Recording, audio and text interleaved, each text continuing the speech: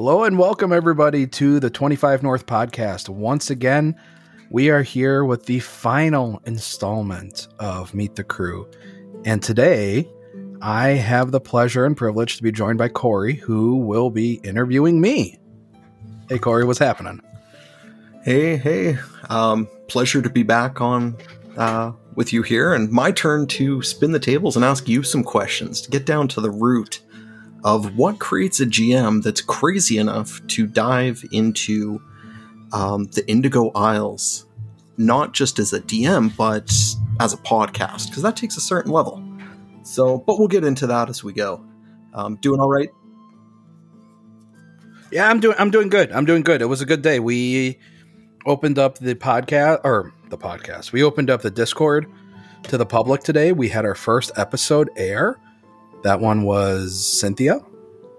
And within 12 hours, we already had 25 listens. So that's a good thing for a brand new podcast. We haven't really done a whole lot of advertising beyond a handful of Twitter posts. So yeah, that was good. Got a pretty decent community in our Discord already. I think we're up to 20 some odd folk. So that's great. A lot of friends from other servers, but a couple new folks that I'm not familiar with. Yeah, that's pretty good, man. Pretty good day.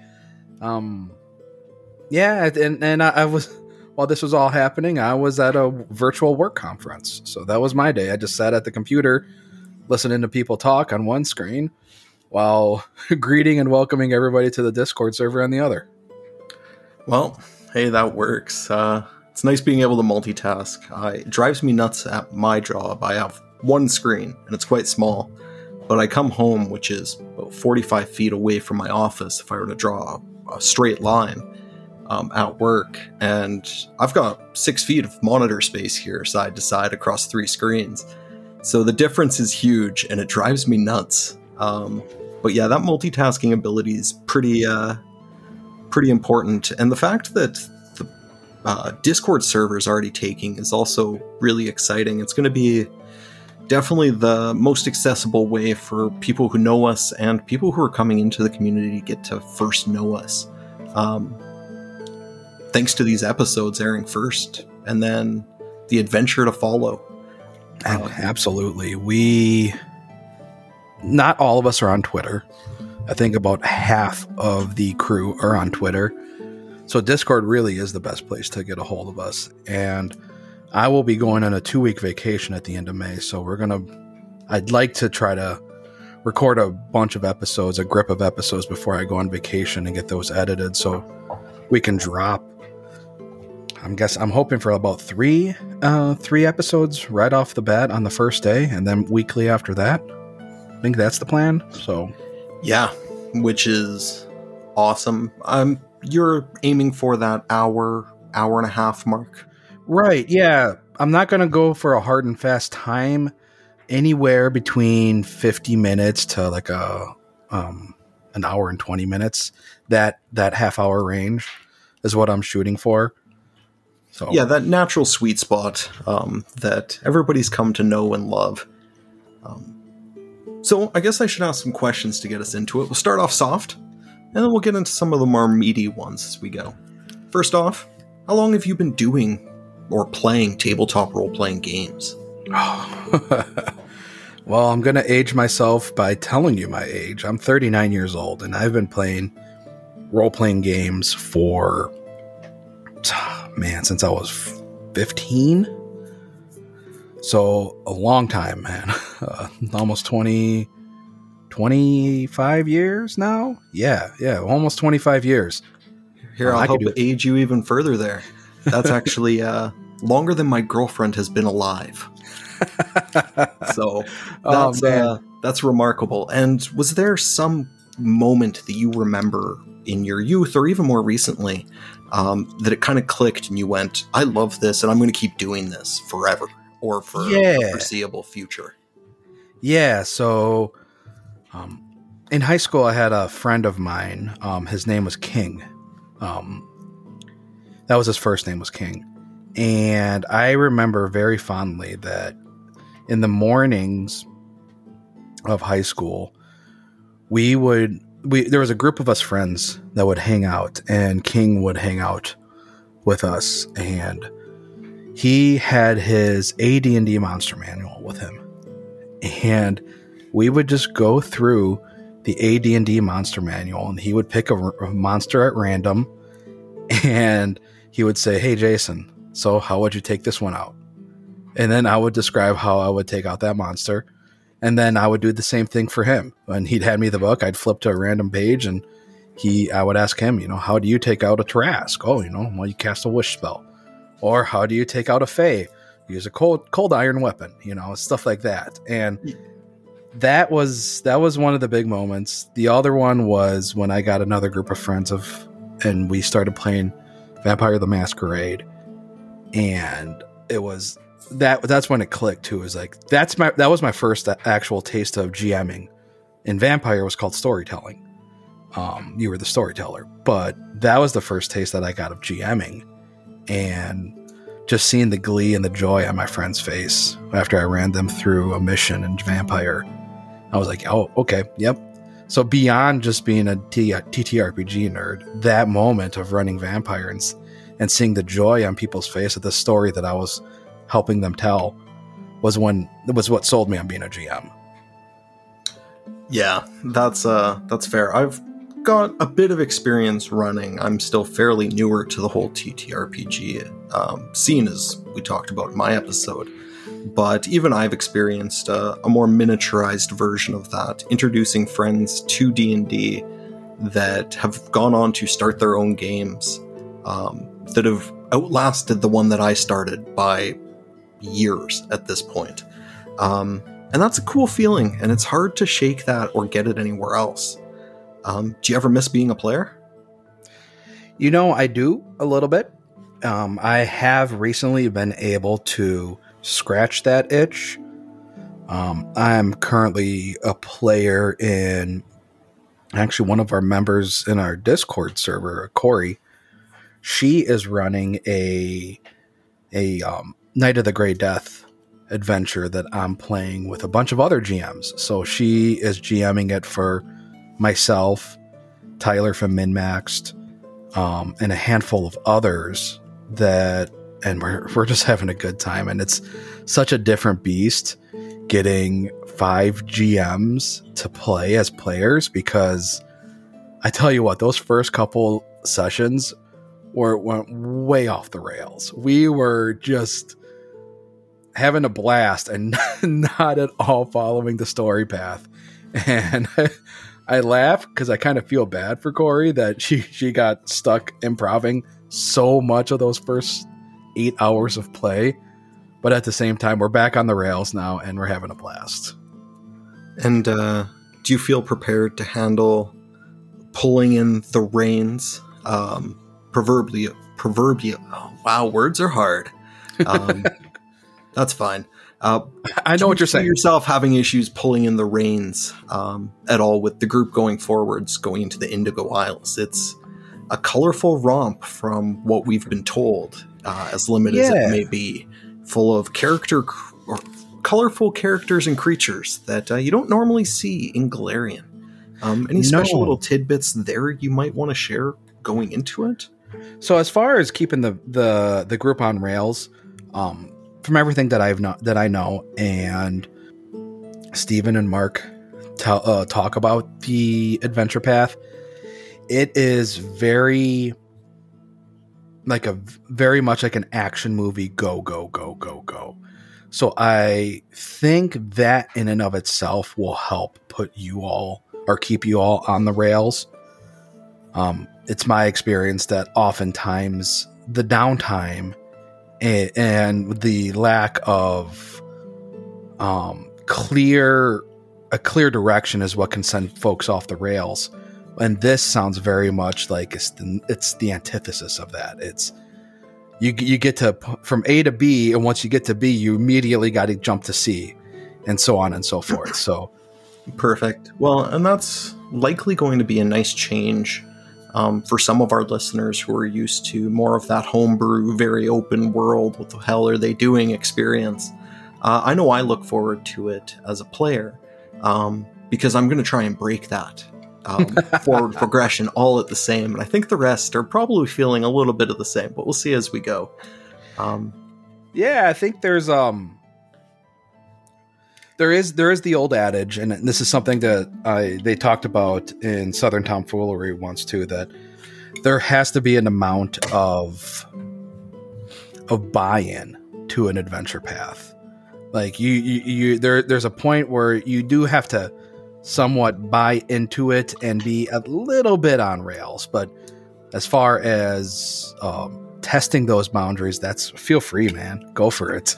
I think it'll be less testing the boundaries that are set there intentionally and more creative output that'll strain that. And I look forward to seeing how you handle that. I'm sure a lot of other people will.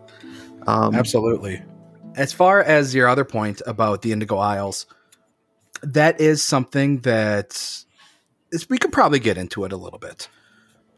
This world, the original world that is written into the adventure path is not Golarion. The world is Alencar, and that is a completely new campaign setting that I am not privy to at this moment since I don't have the book. So I've done the legwork to go ahead and homebrew the Indigo Isles into Golarion and work it into that mythology and that campaign setting using that lore. So this very much will be a Paizoverse podcast using the Jewel of the Indigo Isle adventure path as the backbone, but not the campaign setting. It's just the way the timing worked out with this one is that I didn't have all that data and all those books at my disposal, and I still don't right now, to do that legwork and that prep work about learning the world and learning the deities and so on and so forth. So I made the decision to homebrew this into Golarion. Specifically, the Indigo Isles will be an archipelago chain off of the runes of Aslant in Golarion. And it'll be a very specific archipelago. And well, I'll leave it at that. And well, that some of the larger NPCs will rear their heads as we progress throughout the story. Well, and I ask questions at this point because I'm sure people will want to know, but also because I'm still curious myself. I've had little tidbits here and there, but you've kept everything pretty hush-hush. So it's going to be an exciting romp for myself and the rest of the players going forwards. Couple just quick questions. We'll do a speed round here for you. What's your sign? I am a Scorpio, November 3rd. Oh, big shock there. No, just kidding. Would you describe yourself as more of an introvert or an extrovert? I would describe myself as an extroverted introvert, if that makes sense. I completely understand. I consider myself the same. I am personable and I like talking to people, but I also need my own space. And it takes me a little bit to come out of my shell, but once I get to know folk and I get to know people, then I'm pretty open.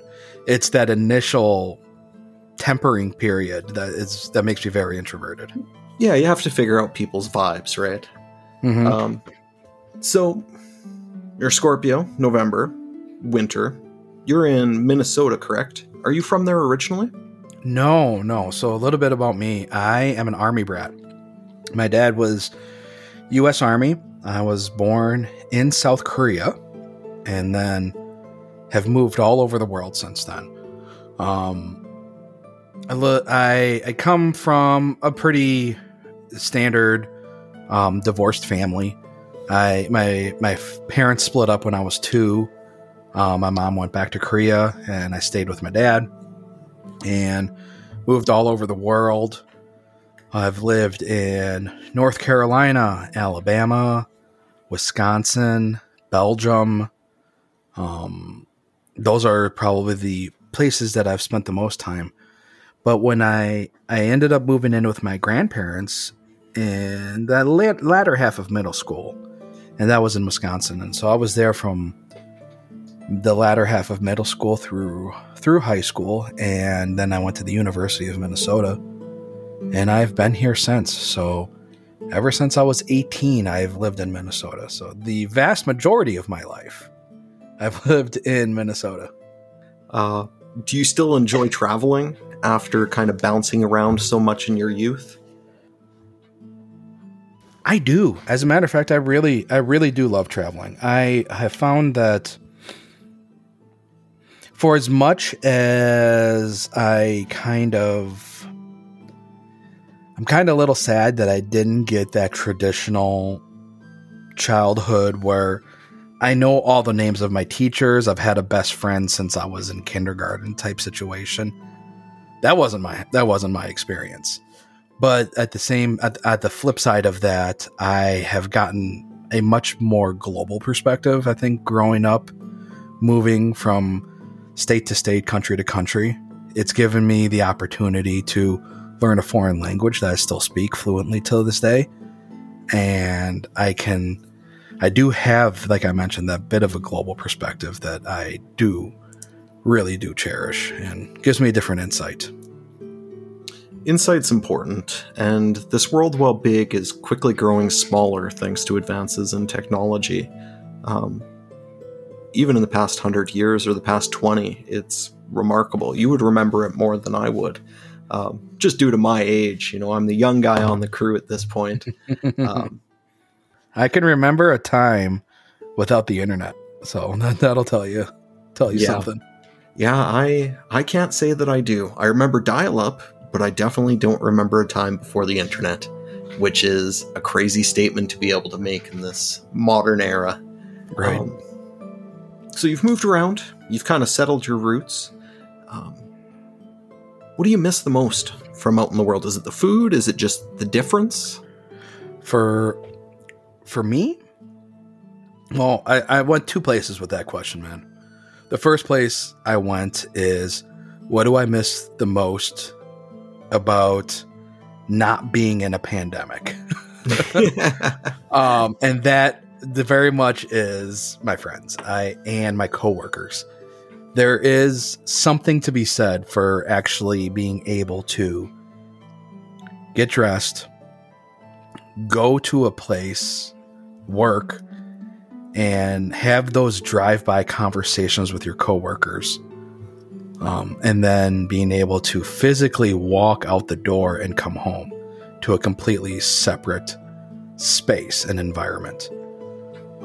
Now that I'm working from home permanently, that distinction, something that I really used to pride myself on, was the separation between professional and private life, my home life and my work life. And those lines are so blurred nowadays that I just work from home permanently.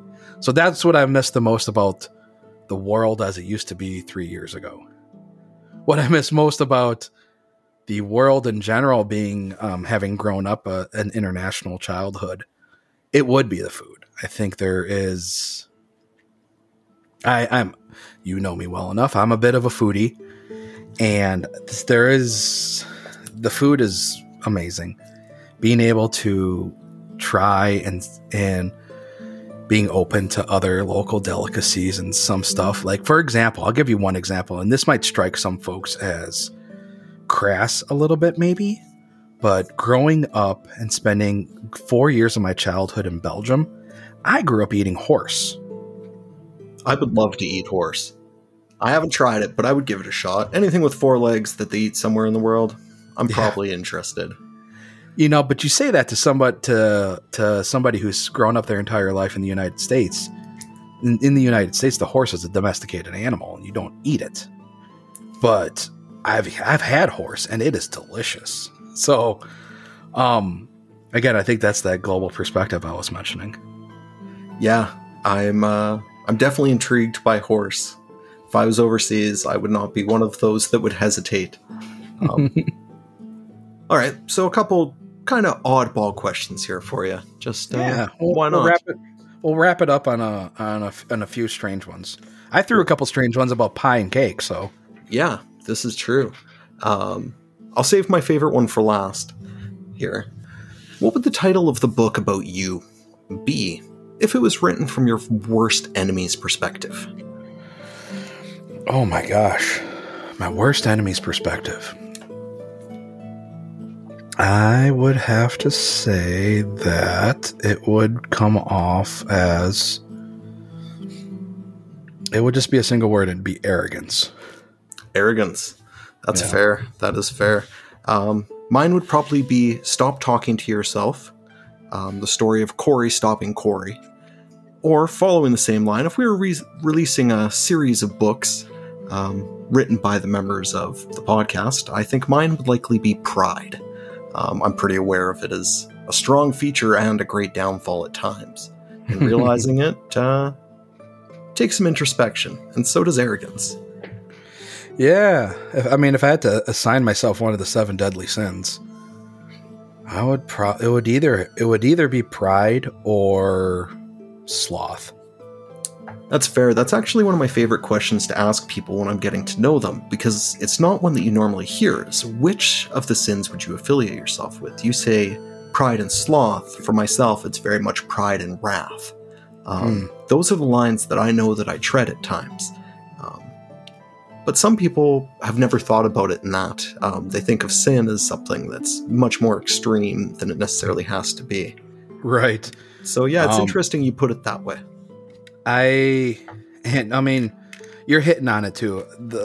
If anybody who knows me, and you're familiar with me in the Discord, you know that I'm a bit of a movie nerd. And so one of the things that attracted me to this adventure path was the fact that Stephen Glicker really pulled out a lot of screenwriting tricks in writing this adventure path, and movie tricks, and the way that they frame and set movie scenes up with this. So the fact that that's one of the things that really intrigued me. But the question about the 7 deadly sins it brings up one of my favorite movies and favorite directors. David Fincher is one of my top 3 directors, and the movie 7 is one of my favorite movies. So, yeah.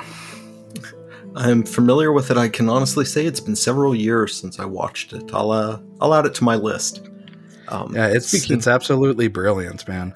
I mean, if we wanted to do a whole conversation about movies, I love movies, so...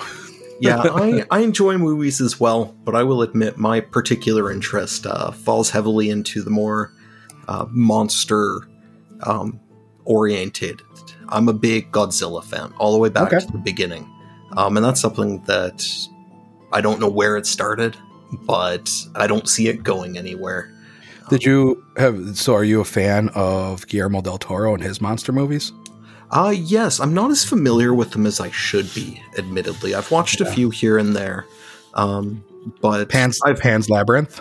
Oh, Pan's is great. I'm trying to think what else I've seen that's notable. You've seen Pacific Rim, the original Pacific Rim. Oh, of course. Pacific Rim is probably the movie that I've seen the most times in movie theaters. I lived right next to the cheap seats in Saskatoon. So it was about a 3-minute walk over, and they had $2 matinees. So I think I saw Pacific Rim 4 or 5 times in theaters at least by myself. Nice. Yeah, it's so good, man. Yeah. Well, here's a little bit of a closer here. You've mentioned you love movies. Mm-hmm. You've briefly kind of mentioned reading in itself. If you were going to recommend 3 books to the listeners today, what would they be? Ooh, that's a great question. 3 books to the listeners. Because I could take that a number of different ways. I'm honestly writing them down for myself as well. So I think I would recommend my favorite book of all time, which is American Gods. If you're not familiar with it, it's written by Neil Gaiman. And it is about mythology and faith in mythology. And it's about the old mythological gods exist. But the reason that they're not in power anymore is because people don't believe in them anymore. And that is really the thrust of the novel. So you get to meet Odin and Bast and Osiris and Native American gods and African gods, and it's phenomenal. So if you're into mythology, that would be one of them. The second book I would recommend is one that my wife Christy made me read when we first started dating, and it quickly has climbed up, and I find myself thinking about this book more and more, and it's just not really escaping my brain, and that's Pillars of the Earth by Ken Follett. And it's about a family who is charged with designing and building a cathedral in medieval England, and that's really the whole point of the story. It's a phenomenal thing because the set piece is the cathedral itself, and it's the people around the cathedral who are building it. It's great. It's well done. And as far as the third one, I would probably put At the Mountains of Madness by H.P. Lovecraft. I have to have a horror in there. And Lovecraft, for all of the flaws that are involved in him and the person he was, he's still to this day, and that story, the At the Mountains of Madness, to this day is one that stays with me. So, for sure, yeah, a flawed man, but his writings and ramblings have forever changed the landscape for horror and monsters for a lot of people. So yeah, you have to respect it all the same. So thank you for those. I'm going to have to check a couple of them out. I know that I have myself read American Gods. I think I have a copy of Pillars of the Earth here that I've never even cracked the spine on. So maybe I'll check that one out next year. Excellent. Any final statements, things that you want to share with the people? If everything goes according to plan, the next release after you listen to this one will be 3 episodes of the podcast. And I hope that it turns out as well as it is in my head. I have it in my head, and I hope you all are enjoying and sticking with us, because I think you're going to be in for a wild, fun, crazy, fast-paced, action-heavy ride. Awesome. Well, thank you, Jason, for having me. This is more so your show when it comes to these interviews. And once we get into it, we may have to revisit and have a little sit down and see what differences there are after running it for, several months here compared to what you were expecting. Absolutely. And might be interesting to do the same with us players as well. That little bit of introspection. We'll see if people are interested. Absolutely. All right, brother. Thanks.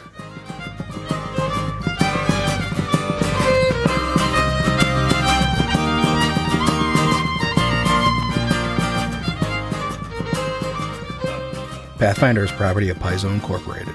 The Jewel of the Indigo Isles Adventure Path is property of Battlezoo and Roll for Combat, copyright 2022. The theme music is used with permission, written and performed by Wenches and Rogues. Check them out on Bandcamp and Facebook. All trademarks are property of their respective owners.